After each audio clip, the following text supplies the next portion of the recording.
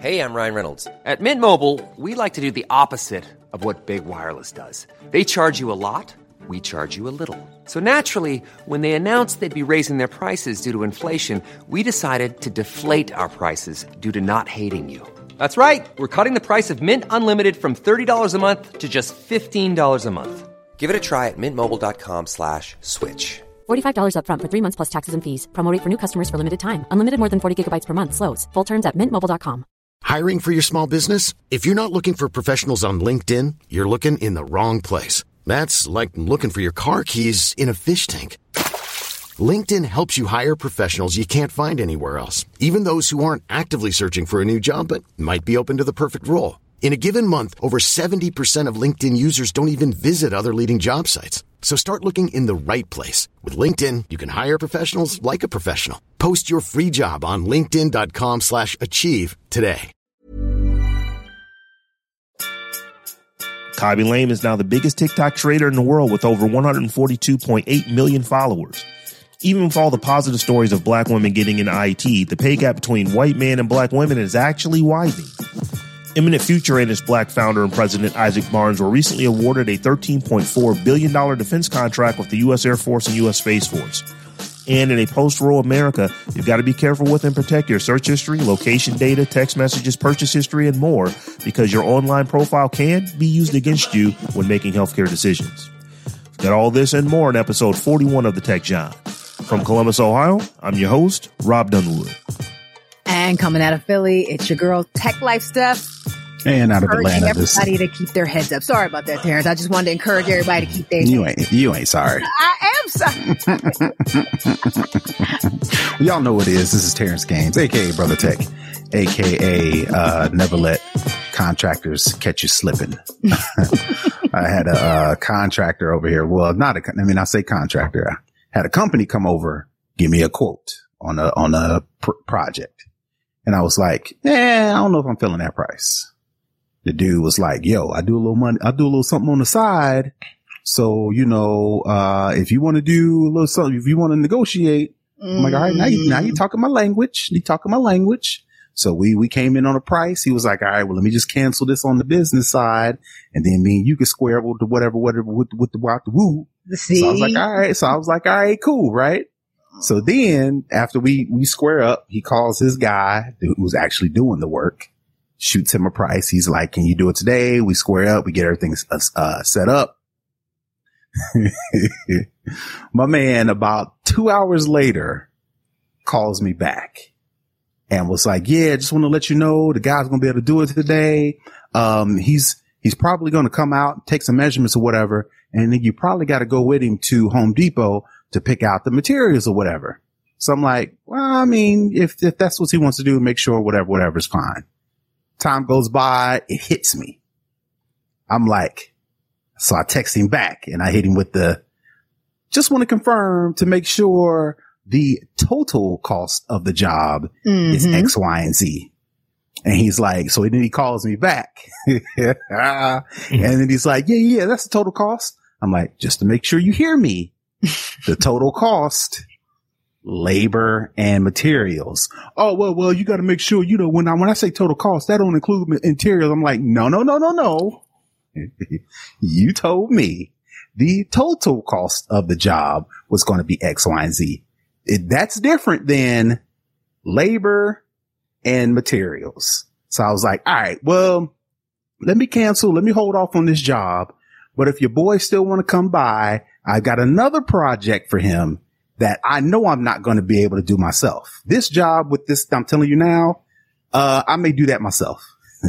So the dude that's actually doing the work comes over to the house and I'm like, yo, I would much rather deal with the guy who's doing the job than all these other people. And he was like, well, if you ain't got a problem with it, I got a problem with it. So he quoted me the real price to do the job, which was much less than, of course, Company A, Homeboy B, and then the contractor. So I finally got 3 levels deep to the main dude who's actually doing the work. So me and him did the deal, and I got my job done for almost 70% less. So all that to say, these contractors, these companies, they trying to get their little markups.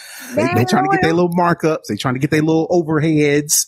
And then you got to cut through, like Sorey said, cut through the middleman, get down to the actual person doing the job, talk to them about how much it's going to cost, what's included, how long it's going to take. Because these other companies, they don't know, and they just trying to get their money.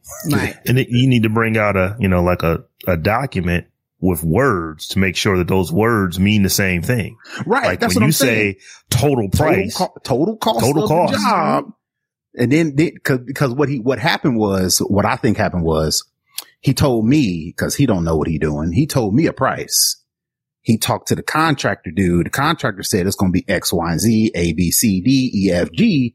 He didn't factor that into the price he told me. So then he tried to backdoor it and make it seem like the number he gave me was just for the labor total. It was just the labor total. Right. And he wanted me to pay for the materials. I'm like, no, that should eat into your profit margins. That shouldn't eat in how much extra I got to pay.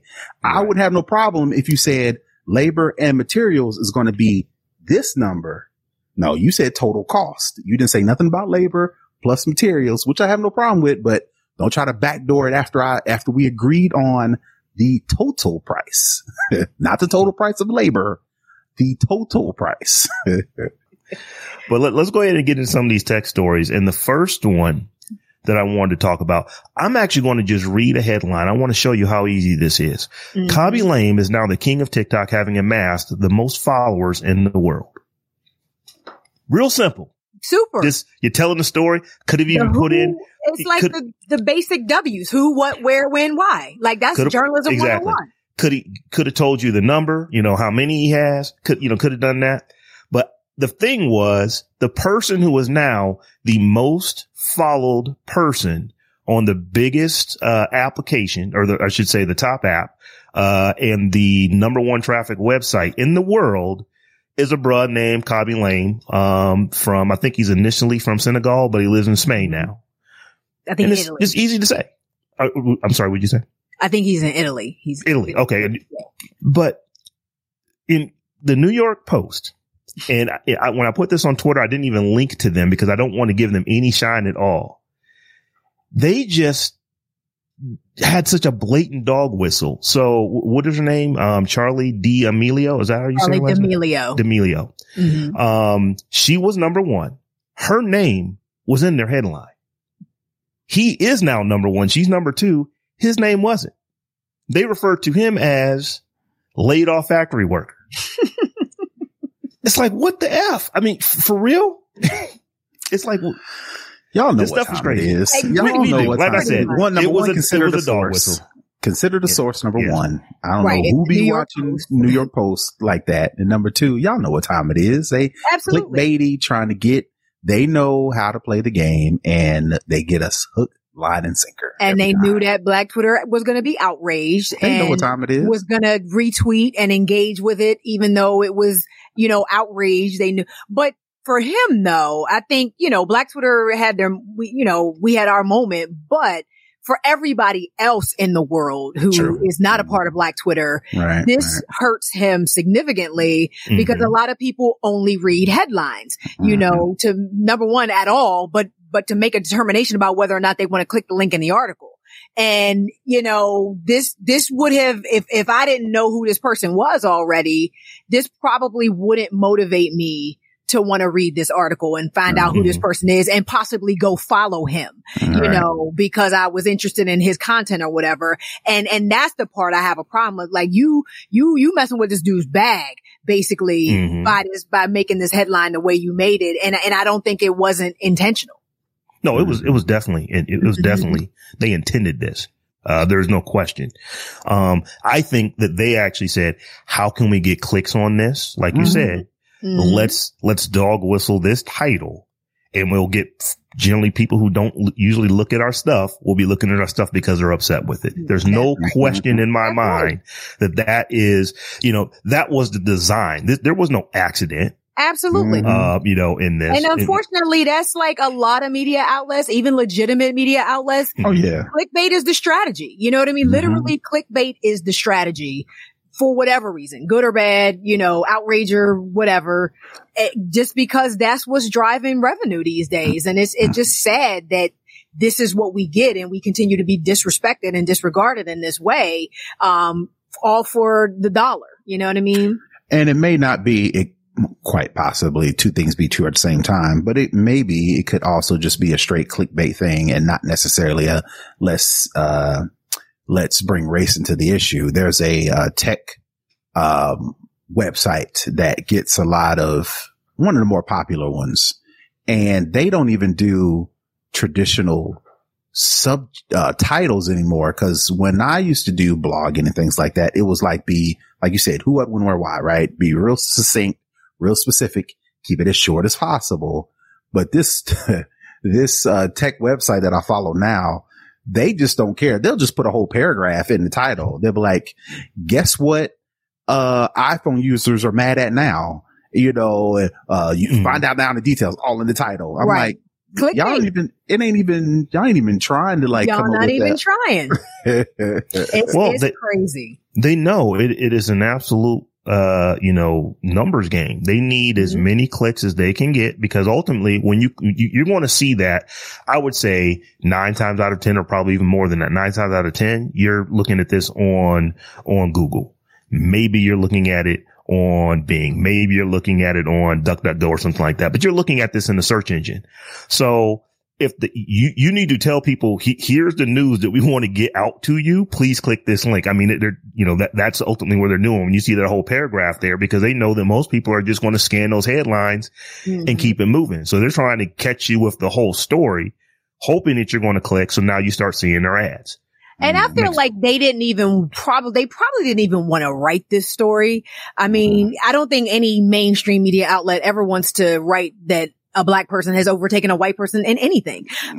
So I think they probably just didn't even want to write the story. They were like, who cares? Nobody even knows who Khaby Lame is, even though 3 point whatever million people seem to know who he is. And this was their way of writing it and getting, like you said, getting those eyeballs on it from people that wouldn't have cared in the first place. But not really showing the respect. Right. But that don't mess with the New York Post like that anyway. I didn't even click on it. I'm curious to see how the article itself was written, but I just refused to click on the link to go see it. I'm like, you're not getting my click. But I did read it to see how the article. I did read it because I just wanted to see how much worse does it get. So it took, it was like in the second paragraph before they actually said his name. But what was interesting, and I don't have the article right in front of me, but they referred to Charlie as like American sensation. Absolutely. Laid off factory worker who was the number one TikToker on the planet, or the number 2 American sensation. So there's no question in my mind what they were doing. And, the internet reacted, as it should have. But it's just like, and this really isn't even, they're not the only ones who are doing this. We talked back in January, I believe it was episode 19, about, the top TikTokers as far as who was making money.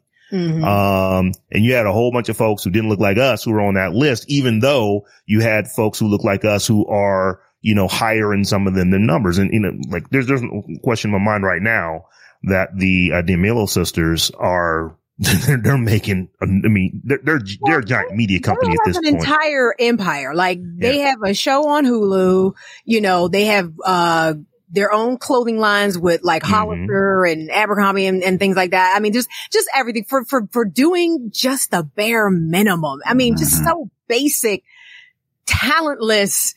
Like it's like, what is really going on right now? And that was the other part that I wanted to make sure we talked about in this story is that, just in a conversation about social media in general, where everybody wants to be a content creator these days. Everybody wants to be an influencer these days. These numbers don't mean shit. Okay. Because Khaby now is the most followed person on TikTok. Still not making more money than some of the other people on the platform, making far less than the D'Amelios. I mean, granted, maybe he, but regardless of what the thing is, these companies push these follower counts as the end all be all metric for people to find some level of success and blow up, and I'm gonna go viral if I got all these followers and followers. And they're only doing that to try to trick us basically into continuing to produce content on these. Or similar to how you are applying for a job and they want a college degree, right? But typically the job ain't nothing but some data processing or data entry or something totally unworthy of a college degree. But saying college degree, people who are trying to apply for the job, that may trick a lot of folks into saying, oh, I ain't qualified, so I'm not even going to apply. So it's almost like a weeding out process. So maybe these agencies, these marketing companies, or whatever the case may be, are saying X, Y, and Z follower post count so they can have a legit out as the, well, not legit, a reason as to why they're choosing one person over another person, to where people, like you said, that may not have a whole lot of follower count, but have the juice, quote unquote.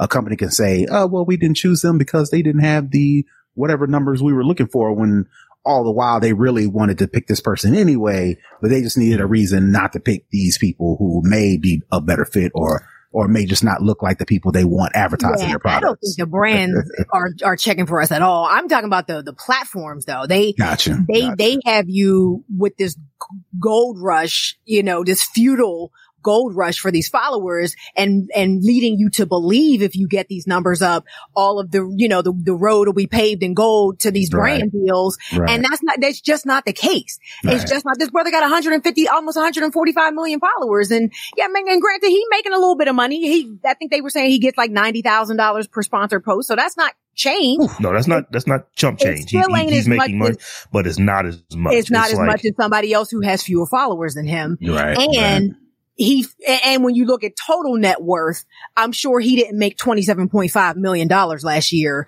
which is what the D'Amelio sisters made. Right. So, and they're going to make more than that this year. Absolutely. And here's the other part of it as well.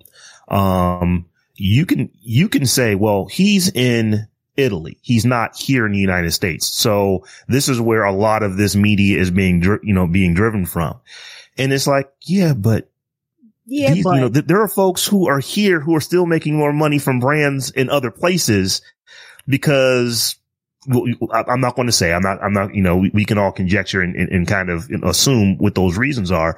But, I just think back to the commercial that TikTok did, where they took his thing of, basically, for those who don't know who Khaby Lame is, he is the guy that you will see someone trying to make a name for themselves on one of these social media platforms, doing something simple but they're doing it in a very, very complex way. Yeah. He will then watch the video and then he'll just show you how to do it in a very easy way. So like somebody was trying to use a drill to put like a brush on the end of a drill to comb through her hair, and ended up pulling out a big swatch of the hair. So that's what she does. And then he just takes a brush and just brushes his hair, and it's like this, and still has hair on his head. Just things like that. He just shows you, and they are funny. I mean, he is a comedian. This is, what he is calling himself, and this is what people should call him. He is doing, comedic stuff, and it is quite funny. But, TikTok, they used that in a commercial. The commercial had Ty Lue in it. The commercial had, Allen Iverson in it. It didn't have him in it. It's like, you're going to take his stuff, which they are entitled to do, because remember, he's doing this on their platform. You on that platform TikTok, at all? You already signed that. You already signed that away. Yep. So TikTok is not doing anything that he didn't, sign, his rights away to allow them to do. But it's just interesting that you're going to go and hire, because I promise you that Ty Lue got paid to do that commercial. I promise you that everybody else in the commercial that showed up in it got paid to do it. That Allen Iverson got a check for that. Who didn't get a check? Khaby Lame.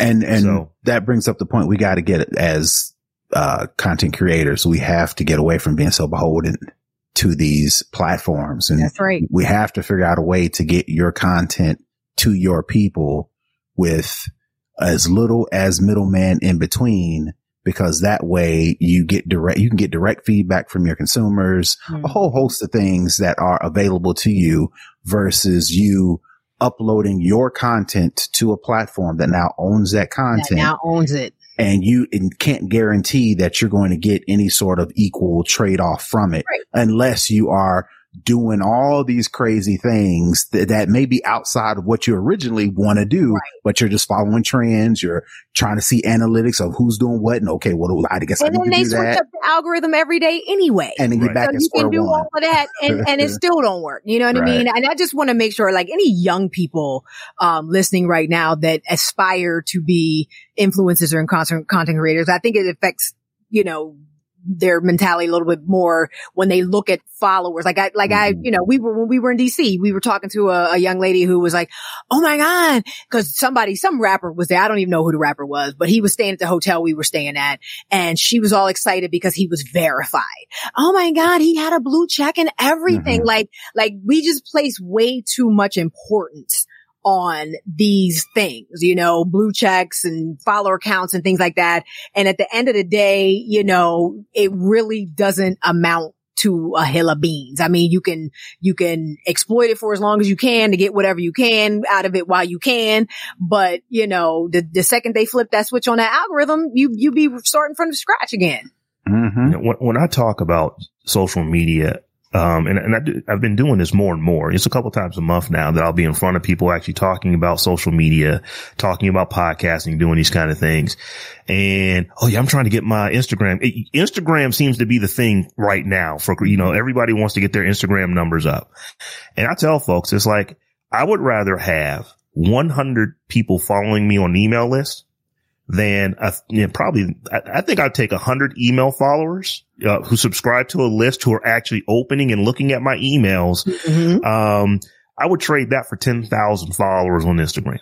It's way more valuable because if I can send you an email, I'm sending you what I want to send to you. I can see whether or not you're opening it up. I can actually, interact with you through that. You know, you can become a super fan, you know, or a super follower. By interacting with someone, through email. Whereas when it's on, what's on Instagram, somebody saw it. And that's all you know. Unless they click through, and it's ridiculously difficult to even get metrics from people clicking through, on Instagram, clicking on your bio, because you can't even put a link in Instagram. You've got to do it in your bio unless you're buying ads. So it's just, own your content. It's a own scam. Your content. It's a trap. It's a trap. Yeah. There is a white paper. I believe the guy's name is Kevin Kelly, 1,000 True Fans. And he basically goes through, if you have, just to paraphrase, what this whole manifesto that he's written is about, if you've got 1,000 people rocking with you, you can make a nice middle income. From 1,000 people. And, folks are thinking, oh no, I got to get 150,000, followers on Instagram. It's like, nah, that's not necessarily the way you should go. I'm not saying that you shouldn't get them. I'm just saying that's not the only way. There are other ways. Chasing them. Yeah. You got to be careful about these, gurus though, because where did you see that? On Instagram. Now, actually, this white paper has been out for years. It came out well before Instagram. Yeah. But, but they be right there talking shit about the shit the platform that they own. Right. And make sure you follow, the Tech John on Instagram, please. Yeah, seriously. And Twitter. And Facebook. At Rubber Tech, and all the things. At Rob everywhere. Right. All around the web. I will say we had a conversation in our group chat about, fan base. And Isaac Hayes the third and his whole thing. I'm not going to really go too deep into it, but he did say one thing that I was like, that's true. He was like, you can have followers on Instagram or you can have a fan base on his app. And there's a difference. There is a difference. You have those people that are loyal, that are paying, that want to see your content and will come back again and again, repeat customers, basically. There is a difference. And, I don't know when anybody is gonna, I don't want to say wake up necessarily, but I don't know when that shift is going to happen, but I think that shift will happen. Oh, we know it's happening because Instagram is trying to take all that fan base functionality and put it into their application. So, he's hit on something. And, like I said, I'm not stumping for fan base, but something that he said was interesting. It's like, if you're on here and you're interesting, it's impossible not to make money. It's virtually impossible. It is virtually impossible to be. He's like, now, if you're bland and you're not interesting, people ain't going to rock with you. But if people are following you on this platform, the platform, it's from its inception is designed to allow the creators to monetize their content. That's what it's there for. Yep. And he's basically just playing middleman in that. So maybe one day we'll talk about that. There's some other things that we would need to We'll have to get him on the show. Well. Isaac Hayes III, holla at Tech John. Come on the show. Tell us all about fan base and why we should be there and why Black creators especially, should be flocking to your platform. Right. Come through. So y'all, something that we've talked about, I can't remember how many episodes ago this was, but we were just talking about, all the people who are, since the pandemic has started, they have started going into IT, literally changing careers. And when you look online, when you look at like boot camps, when you look at, there is a popular, Twitter hashtag called, Black, Tech Twitter. Or no, it was Black Tech Twitter. When I go in here, the conversations are generally dominated by women, by Black women. But even though that's happening, you're seeing so many Black women who are getting into IT, who are making these career changes, getting into it. There still is a significant wage gap between what white men make and what women in general make, but particularly Black and Latin women, what they make. And unfortunately for African American women, the gap actually increased this year. Whereas before, for every $1 that a white man earned, Black women were making 94 cents and now they're making 92. Right. And how does that even happen? How do you start, how do you just like at any point in time, just start paying people less? That's crazy. Mm-hmm. But that's America. It's, I don't know what the answer is. There's probably a ton of things. There's a ton of reasons, why, but, a ton of excuses, but I've always heard excuses don't explain, explanations don't excuse. Pay people the same amount for doing the same job. I don't understand, why company, I don't want to say I don't understand. How we haven't legislated that yet. Like, if anything should be legislated, like equal pay for equal work should be like a given. I don't understand how we haven't done anything around that. Especially when you can quantify that. It's one thing for legislators to say, oh, well, how do we know? You know exactly. You can look at salary reports. You can look at job descriptions. You can look at all these factors and pretty much, without a data analyst degree, figure out that across the board, certain groups are making more and certain groups are making less. That's right. As long as you can quantify that, you can legislate it. That's it. I just don't understand how that can still be a thing where you're just allowed to pay people whatever you want, basically. Cause at this point, you're just making shit up and just saying, we're going to pay them this. We're going to pay them this. Like it just don't make no sense to me. Well, one of the reasons why I believe this still happens is because these companies that are probably the most egregious at doing it are giving our elected officials lots and lots of money to not change the laws so that because think about this. If roughly 50% of your workforce can make 8% less, what does that mean for you? That you made 4% more. Mm-hmm.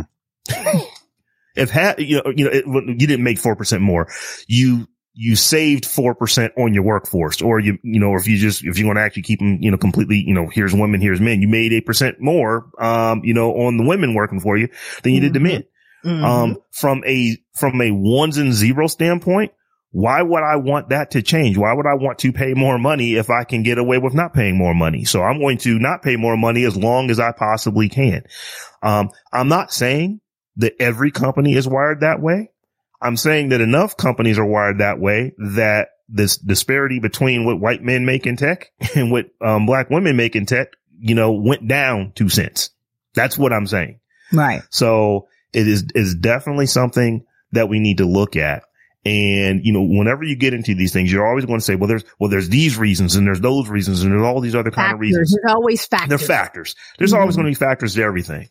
Having been a hiring manager for most of my career, I can't believe that I'm saying this, but I am telling folks, particularly in IT, I'm not saying just chase the bag, because there is enormous, fulfillment and joy in working for a company that's treating you right, even though you could go somewhere else and make more. If you're happy where you are, you have to actually take your happiness into account. But if you are, it's like, I need to make more, you should be looking to change jobs every 18 to 24 months. I'm not saying that you do, but you just need to put yourself out there in the market and just find out what you're worth. Because we hear stories about this all the time. You'll go and you'll ask for a raise that you deserve. And we just don't have it, to give to you, or you get a third of what you were asking for. But when you hand them an offer letter from another company, they tend to find the money pretty quick, particularly in IT. And if they can't, then you have the opportunity. Now, the thing is, you have to be prepared to move from point A to point B. If you're going to do that, we'll be out here playing. You have to be poker prepared with spades cards. You got to put that big joker on the table, like you need to be ready to raise up. Like I said, we have heard story after story of people who, I literally just went somewhere else and I was making 40% more. Doing roughly the same type of thing, or you got yourself a promotion. Sometimes it's not even necessarily about the money. It's just I want to do more than I'm doing right now. And the opportunity doesn't exist here. Maybe it exists someplace else. So I think that if we start to do that, if we start to just think that, after about 18 months to 24 months, I am not necessarily looking for a new job. I'm just looking, to see what my skill set is worth on the open market. That can change your situation pretty quick and in a hurry. I've seen it happen over and over and over again. And it just amazes me. It's almost like there's a different budget. There's a different budget for paying people when there's an offer letter involved, as compared to somebody just asking for what they deserve. That's the secret budget. Coming out the secret budget. Right. Yeah, it's crazy. So guys, on this next story here, Terrence, I believe you put this one in here. But Isaac Barnes started a company, and his company has been awarded, was it $13.4 billion? I think it's his Stephanie story. Is this your story, Stephanie? Yeah, I had put this in the chat last week, just cause it's an unusual thing, but something that I think just needed to be called out. Isaac Barnes is the founder and president of a company called Eminent Future. It looks like they kind of do a software as a service sort of thing, some data analytics. They help, federal government digitize records and update their websites with sort of plug and play tools that they've created. Just like, he's getting paid. He has this big contract through the Air Force and the newly formed Space Force. And he has, in the past, done some presidential records transition for President Obama and President Trump. And he's just out here doing his thing, man, I love that I think he calls himself future president or something like that, because he said he's going to be running for president within 20 years. I was like, do it, bro. Yeah, because he's a young dude. He's only 39. Only 39. And he started this company back in 2009. So, $13 billion. That's a lot of money for a government contract. And I think, people don't look at that. I think, especially trying to get into this whole entrepreneur Silicon Valley tech space, everybody wants that big exit. Everybody wants that big bag from one of the VCs in the Valley. And, we have this sort of archetype of a successful tech company, and it doesn't necessarily include just, plugging away at that good government money until you get a $13 billion contract. You know what I mean? So I think it's a good example of how else you can be successful in the tech space without necessarily needing to chase after VC money all the time and be a programmer, or just be a developer, or just be like you mentioned, there's other ways in tech. We really don't really talk about the project managers. We really don't talk about the sales engineers. We really don't talk about all these people we hear. We hear you're in tech. What platform, what language you code with, there's other ways to get it done. That's right. That's right. And, he did his thing. He dropped out of college, went to the Marines. I was looking at his bio. It's like, man, he almost could be a Spotlight. Yeah. Which we do have this week. He could almost be a Spotlight. Read the stories. Like, this bro was in college, dropped out, went to the military, moved up and, in the military, is doing all this stuff. And it's like, yeah, him and his boy basically started a company together. And that's the thing, is building that better mousetrap. Is it's, being in a government entity, being involved with a government entity like the military, you see, I was working for a government defense contractor, and, the amount of paper and old ass code that I was still dealing with, from code from 30 years ago and stuff like that. And the Herculean task we had of trying to update, like we were still looking at code in Fortran and COBOL and stuff like that. Back when C and C++ was a thing. So it's just like, if somebody can come in and make it super easy for the government to update all of that stuff all quick, they're going to throw a bag of money at them. Yeah. And, you just build that better mousetrap and see, find the need and fill it.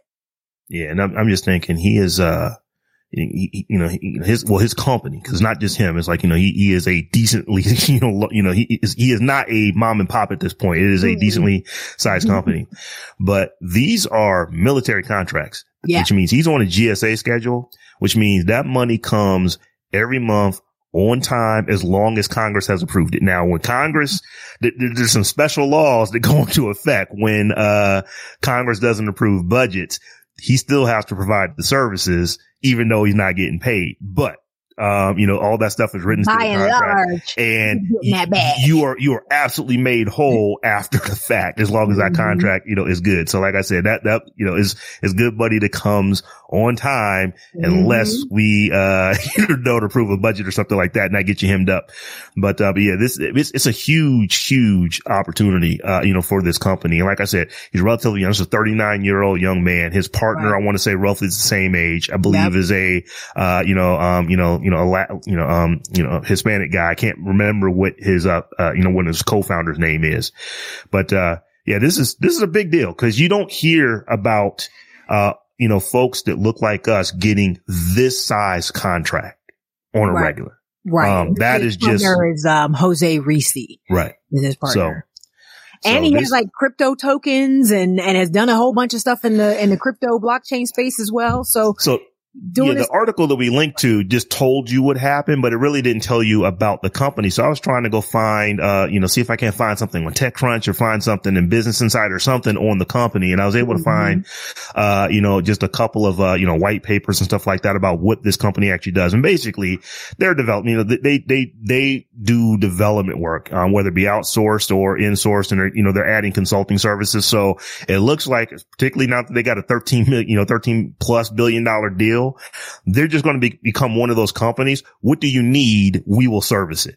Type organization, which a lot of government contractors are, because, this stuff has to run. It's got to work. So if you don't have the people internally, it's not the sexy stuff, but he's getting a huge bag. Right. So, just a note to people who, again, is out here trying to get meetings at Andreessen, like, go get a meeting with the government, because that's where you go get your bag from. It's that time of the year. Your vacation is coming up. You can already hear the beach waves, feel the warm breeze, relax, and think about work. You really, really want it all to work out while you're away. Monday.com gives you and the team that peace of mind. When all work is on one platform and everyone's in sync, things just flow.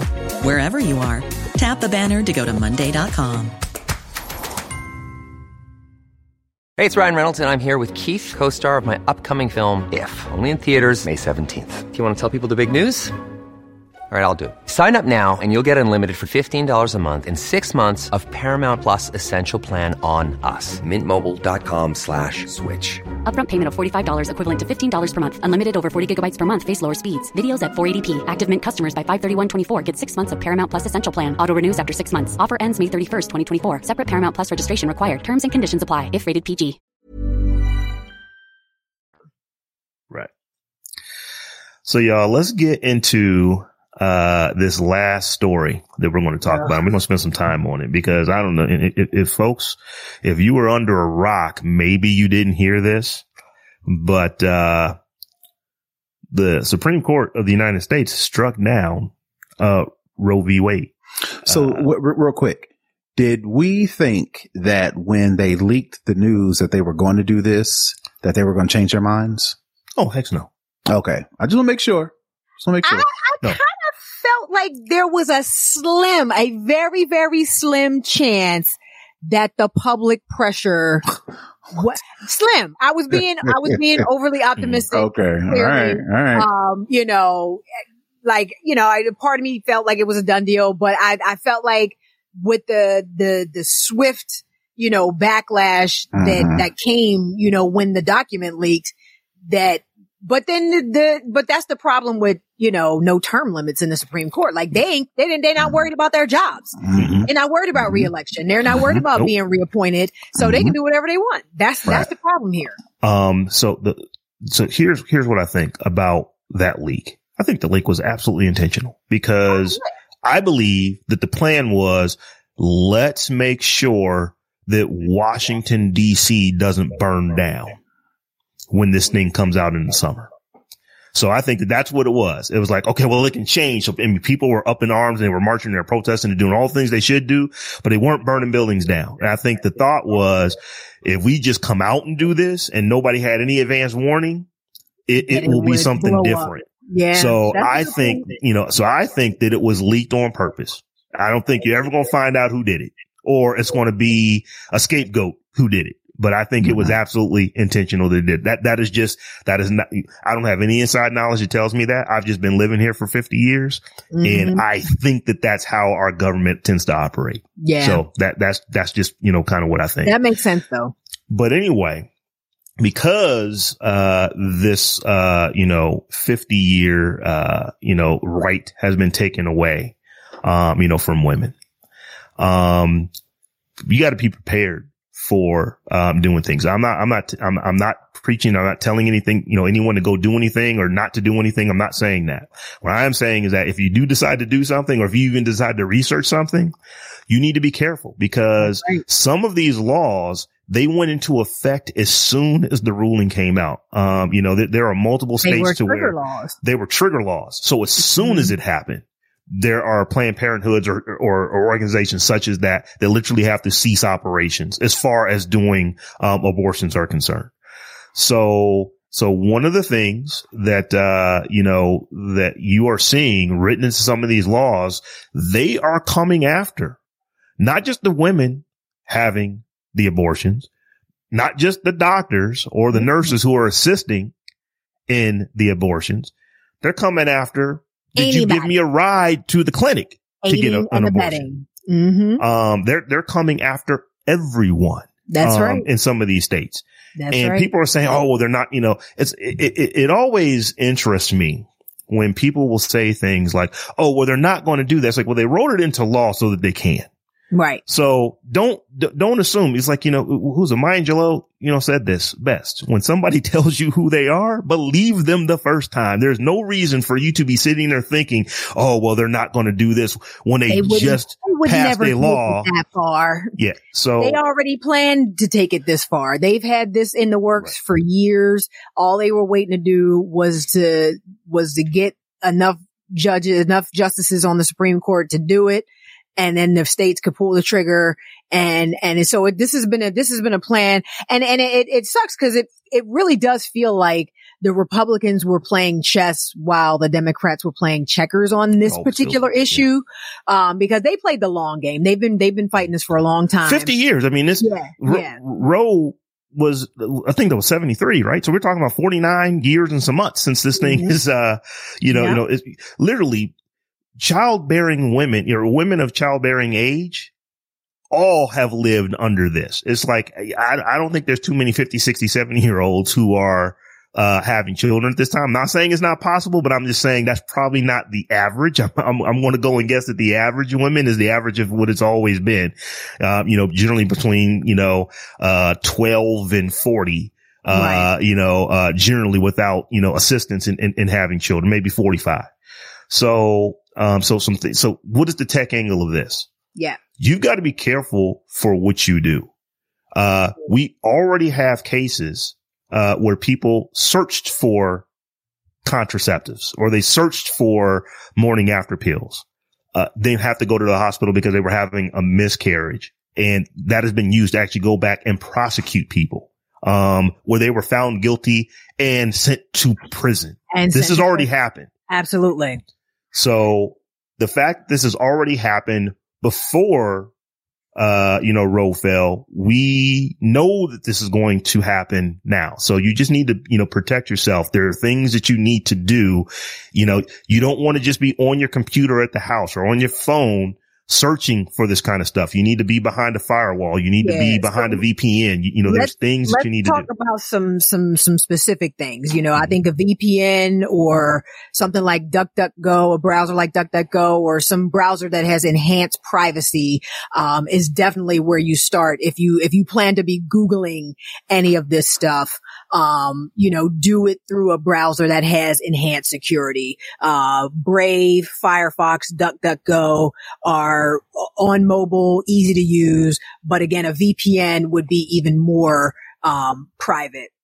If you're calling anybody, get a Google Voice number, or there are some, other apps called Hushed and Burner, but those do have a cost that will generate a temporary phone number.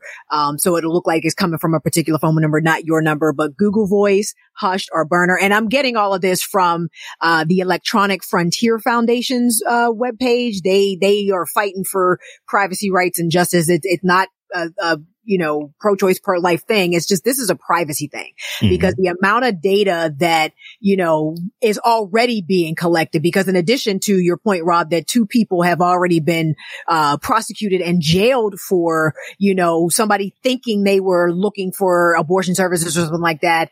It has also already been shown that any person at all can go to the private market and purchase data, geofence data that shows where somebody was, if they were near an abortion clinic or a Planned Parenthood or whatever. You can literally just go buy this data on the open market. So this is really problematic. I'm glad you brought that point up, because what this means is that the police, the authorities, they don't have to get warrants. They can just go buy the data. They can literally just go buy the data. Like I said, you have to read sometimes what is in these end user license agreements, to see what you're giving up and what these companies ultimately will sell. But right now, it is completely legal for the police, if they suspect you of doing something, to buy data, scrub through that data that has your location data in it, and see, were you here? Were you there? Did you buy this? Did you search for that? They're able to purchase that data. I do believe that there is actual bipartisan legislation, in Congress right now, to where they want to pass some laws that's going to stem that, to where if you are the authorities, you would still have to actually get a warrant for the data that you're looking for.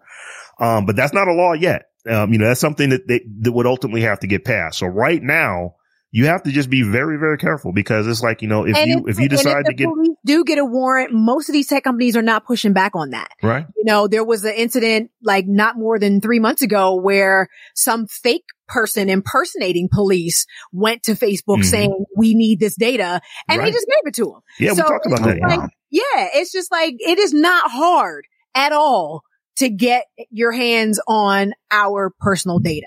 And the amount that these companies are collecting is just so much, and can get you down to the granularity of so much information and detail that it's just, it's crazy. It's just absolutely crazy. So let's see. What is it? Why you look, go ahead. Text messaging back and forth with a doctor, and people are saying, well, isn't that covered under HIPAA? No, if it's a crime involved.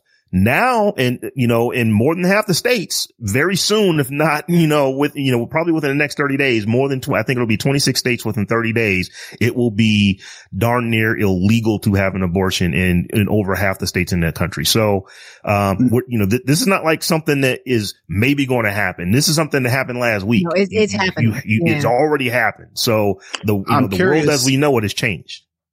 I'm curious as to, you've already mentioned instances where people have been, brought up on charges, have been followed for their data as it relates to abortion rights and abortion laws.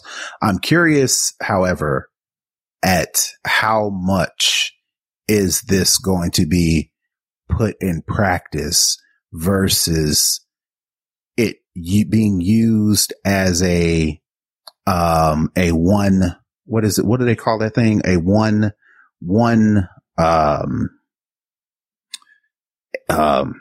Just one thing that, Republicans can say, we got to win, so they can get their other followers to say, okay, well, we're going to make sure we vote for you in the, midterms and in the, the election coming up, because I don't think Biden is a shoo-in to get reelected.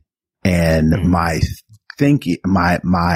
assumption is, as much pro-life as people are, and as pro-choice people are, the legislators, the people who push this through, were looking at this as, let's see if we can get a win so we can use this as leverage in the midterms and the upcoming. What do you mean use election. What as leverage? I'm not just following. The fact that they pushed, that they got Roe v. Wade overturned, a win for the quote unquote conservatives, so they can use that as leverage to win the midterms and possibly win the upcoming presidential election, versus actually saying, all right, now we got abortion is illegal. Now let's put in place all these things to actually convict in jail and get all these people arrested or whatever the case may be. That stuff is in place. That stuff is in place. But I'm curious as to how the mouthpieces of this pro-life stuff, the senators, you think of your Ted Cruz's, think of your governors in Texas, you think of people down in Florida, you think of all these places to where they've been talking at this issue, how they're going to leverage that to just get it reelected, versus saying at the core, this is my core belief. So as a result, I'm going to, legislate this to the furthest extent of the law, versus them just saying, we won, let's win the midterms, and then we'll be talking about something else. So they've been fighting this for, go ahead. I don't want to cut you off. Yeah, I'm still trying to understand, like, are you saying you don't think that all of the I'm asking the question. I don't know. No, that's why you're saying you don't know if all of the privacy stuff is actually going to be kind of used against us in this fight going forward, because they got the abortion thing. So they're not going to dig into the weeds of the privacy part to continue to try to like convict people. Just all of it. Not just saying, I'm just trying to get clear on the question. I believe they're going to use this to the fullest of their extent in every possible way that they can absolutely use it. Yeah, because they already have been. It's not like they're going to lessen up now that, well, we got this thing passed. We've been fighting for 50 years. Let's lighten up on some of this other stuff. No, that's not how they roll. Well, the woman in 2018 who got convicted, that's what they looked at. They looked at her Google searches and the fact that she had searched for abortion pills and morning after and stuff like that. And I think also like maybe a conversation she had with somebody else. Yeah, prosecutors used Fisher's search history, as evidence against her. So they're already doing all of these things that, violate our privacy. And, I guess technically doesn't violate if we gave the information away. But that are digging into they're already using it. They're already doing it. Now, Terrence, I don't want to put words in your mouth, but if I'm following what you're saying, are you asking the question, are there some Republicans who were down with this because that was getting them reelected, but they really ain't down with it? Right. Probably. But what's the difference? But, just asking probably. Yeah. Is it possible that there's somebody who was absolutely, for their political reasons, were they against this? Yes. I believe that that's possible, but the end result is the same. This is what they voted for. This is what they stood on. So regardless of whether or not they really, won. Well, here's the difference. Everybody that is in Congress, this is not a problem for them. If anyone in Congress, if this was an issue for someone in their family, to where even though I've been saying that I'm against this, but for whatever reason, somebody close to me or me, I need to go have one. They have the wherewithal to go get one.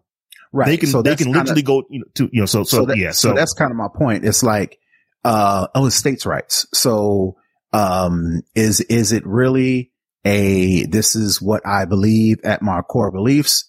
Are you making abortions illegal across the board, or are you just making abortions harder to get for those who have problems or who have to jump through extra hoops to actually get them? It's either I hate this or I just want to make it harder for everybody to get one. But it depends on the state. It depends on there's some 12 states have made it impossible to get. Completely illegal. It's impossible to get. Yeah. Right. And then some other states where there's still the rape and incest exceptions and things like that. But so I'd be curious to see, carrying along with my point, I'd be curious to see how hard the people, let's just use Texas as an example, how hard Texas pro-life people are going to push to, say California, as an example, to kind of push abortion, right? Not to say, of course, Texans can't push it, but,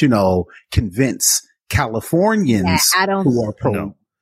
I don't think that's so. Are they really? I don't think they're stopping here. This is not the final destination. So here's what happens. It is now pushed back to the states. So the states determine whether or not and how you can or cannot have an abortion. That's where the law is right now, which it was before Roe in 73. But the proponents of we don't want anybody ever have an abortion, they're not stopping. They don't want this to happen in California. They don't want this to happen in New York. They don't want this to happen in Massachusetts. They're going to continue to fight and try to, get those states to, change, as well. Like I said, for some folks, this is my mission is to make sure that no woman in America can have an abortion. That is what their mission is. Yeah. Is every Republican who is, pro-life, are they that diehard with it? I'm going to say not necessarily, but it doesn't matter. That's what their party supports. That's what their party's ideology is. Absolutely. So that's what they support because in their mind, well, it doesn't really affect me. And that's a problem with politics. It's been like this since politicians have been politicians. What's good for you is not necessarily what's good for me. All right. We're going to put a pin in that. We're going to go back to some tech because there's some other things you can do. You want to turn off your Find My services when you're near, or if you know you're leaving your house to go to a clinic, to go to a Planned Parenthood, turn off your Find My services, turn off your location data on your phone, so that they cannot track that. If you are using a period app, I would just recommend not doing that. I know some people really need to keep track of that for endometriosis purposes and other type of purposes. But, if you have to use a period tracking app, Yuki, EUKI, that's the name of the app, has promised not to sell your data, to only collect, the absolute bare minimum amount of data that they need for you to use the app at all, and to not hand over your data, to law enforcement. I'm not sure how they think they're going to get away with that, but Yuki, do they encrypt? Do they encrypt as well? I think they do. They encrypt it as well. Yeah. So Yuki would be the period tracker app that you should probably be looking at if you have to use an app. I would say pencil and paper at this point. Signal and Telegram, of course, if you're texting, those offer end-to-end encryption, messaging apps. So to make sure that you, don't get that.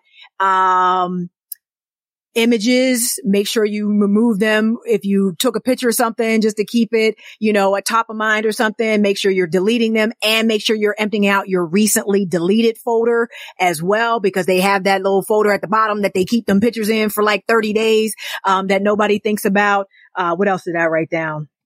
Oh, and a separate email as well. If you're emailing, for information, Proton Mail and Tuta Nota are noted for being encrypted and super secure and private. So, we just gonna have to buckle down and really figure out how we can protect our digital footprints as best we can at this point. This is so sad. It's so sad.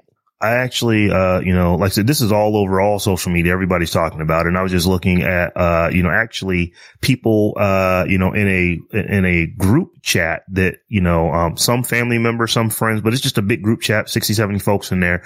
And we're talking about this. And one of the things that was said was, so this is kind of like being in, we got to treat our data like we are in China. Or mainland China, or we're like somewhere in Afghanistan or in Pakistan, or That is what you now have to do, because don't get hemmed up because you believe that, they're not going to really go after people. No, they've already been going after people. They've already done this prison time. And they're just looking for a reason. Yeah. And because this data is so readily available, again, somebody spent $160 and got every person who was near a Planned Parenthood at a specific time, like literally every person that was in that vicinity, whether they were actually going into the clinic or not, they were able to buy that data for $160. So it's just like, our data is not safe. Our data is not safe right now. No, we've been talking about keeping your data safe for the entirety of this show, but just the three of us, in general for years, for decades, we keep your data safe. Stephanie, this is one of the things that you do. I mean, this is what you do. For a living, exactly. This is what you do. But, I hate that it is something that is so disruptive to half of the people who live here. Yeah. Over half the people who live here. Yeah. But you've got to now start thinking about your data, because like I said, if you are researching this stuff and the police can find it, and you live in one of these draconian states where they literally are coming after you, they're coming after you. They've already done it. So don't assume that it's not going to happen to you. You've got to make sure that you're taking care of yourself. And I honestly believe the tech companies are going to whiff on this.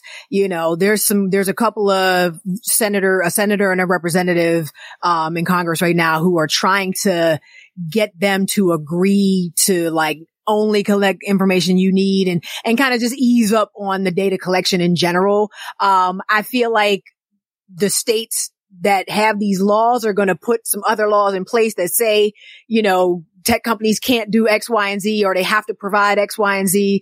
And just like they do in instances where Europe cracks down and everybody now has to be cracked down on because they don't feel like picking and choosing where they crack down, they're going to do that here as well. And if 12 or 15 or 25 states decide to crack down, everybody's getting cracked down on. So I really feel like the tech companies don't have the balls really to, really go against, to really say no. I don't think so. So we all going to be suffering. Mm-hmm. Right. That was a heck of a discussion. I hate that we're having to have it, but it's a discussion that has to be had. We have not had a spotlight in a while on the text, John. It's been several weeks, but we got a good one for you this week. So this week we are shining a spotlight on Dr. Mae Carol Jemison. This week's spotlight shines on Dr. Mae Carol Jemison, the first black woman to travel into space. Born in Alabama in 1956, but raised on the south side of Chicago, Mae wanted to become a scientist ever since she was a kid. After graduating from high school at 16, Mae attended Stanford University, earning degrees in chemical engineering and African American studies.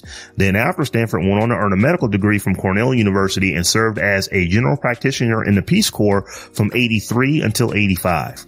From the time that Mae first saw Star Trek, she was a big Trekkie and a fan of Uhuru, Nichelle Nichols.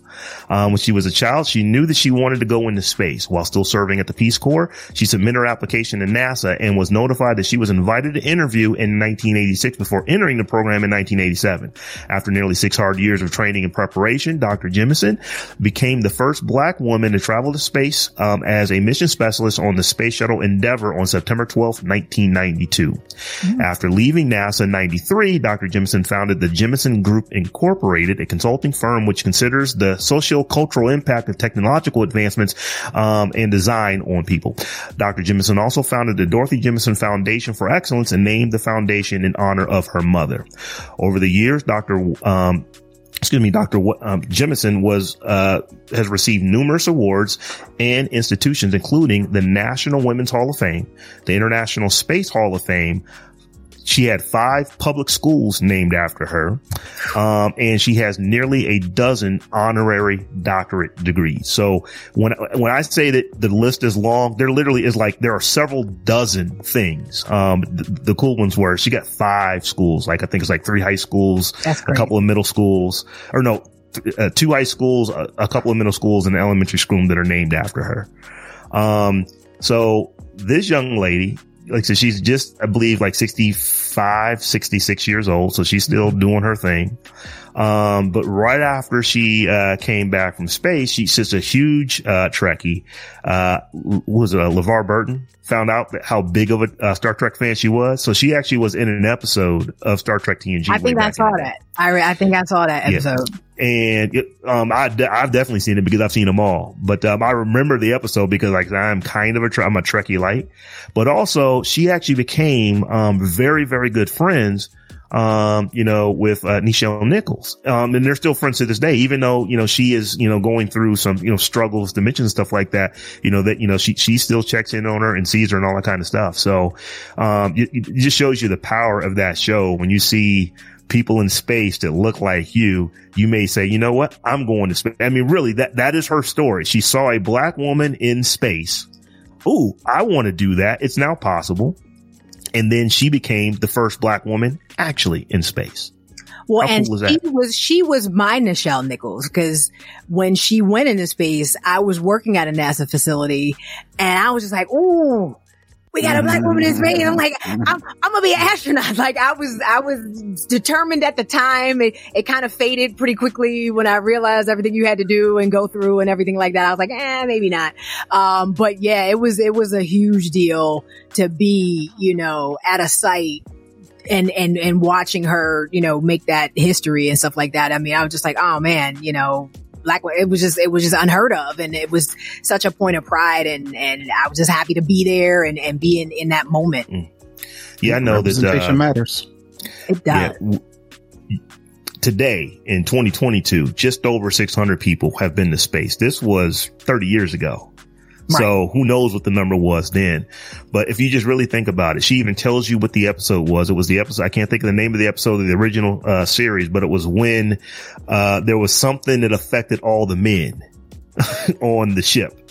So Uhura basically had to take over with all the women on the ship and take over and solve and fix the problem. So it was straight up, girl power on that particular episode. And she said, I'm going to do that. I'm going to go to space. So it just, like I said, the reason I'm harping on this is that positive images, when you actually can see somebody do something that I can, if she's doing it, I can do it. Now, there was no women in space at that time when she saw that, let alone black women. But the fact that, Star Trek was so far advancing that they actually had a black woman who was a major character and, literally she did her thing on that ship. She was an officer.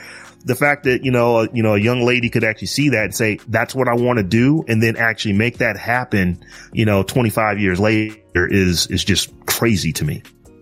Like so that is our spotlight this week. Dr. May Carol Jemison. Dr. Jemison. Yay. And now that we are at the end of the show, we always give a shout out to our new patrons, and we do have one this week. I want to give a shout out to Mr. Rust. That is the name, that, he is going by. So Mr. Rust, thank you for, holding the show down for us. We really appreciate you. Absolutely. So that's it. It's time to wrap it up. Right. So Miss Tech Life Steph, why don't you tell the folks how they can get to you?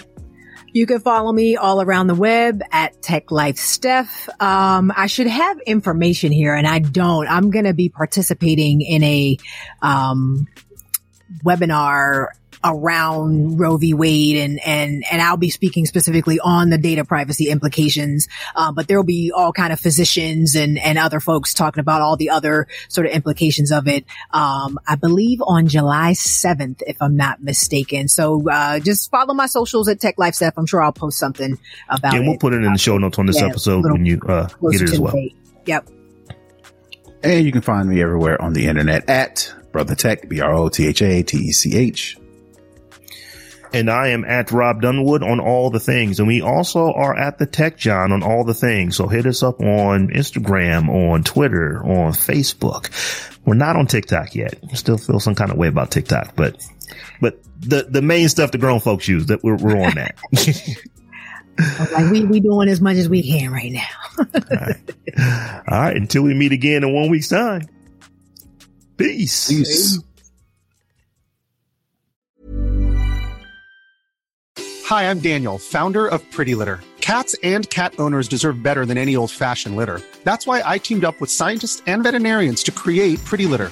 Its innovative crystal formula has superior odor control and weighs up to 80% less than clay litter. Pretty Litter even monitors health by changing colors to help detect early signs of potential illness. It's the world's smartest kitty litter. Go to prettylitter.com and use code ACAST for 20% off your first order and a free cat toy. Terms and conditions apply. See site for details.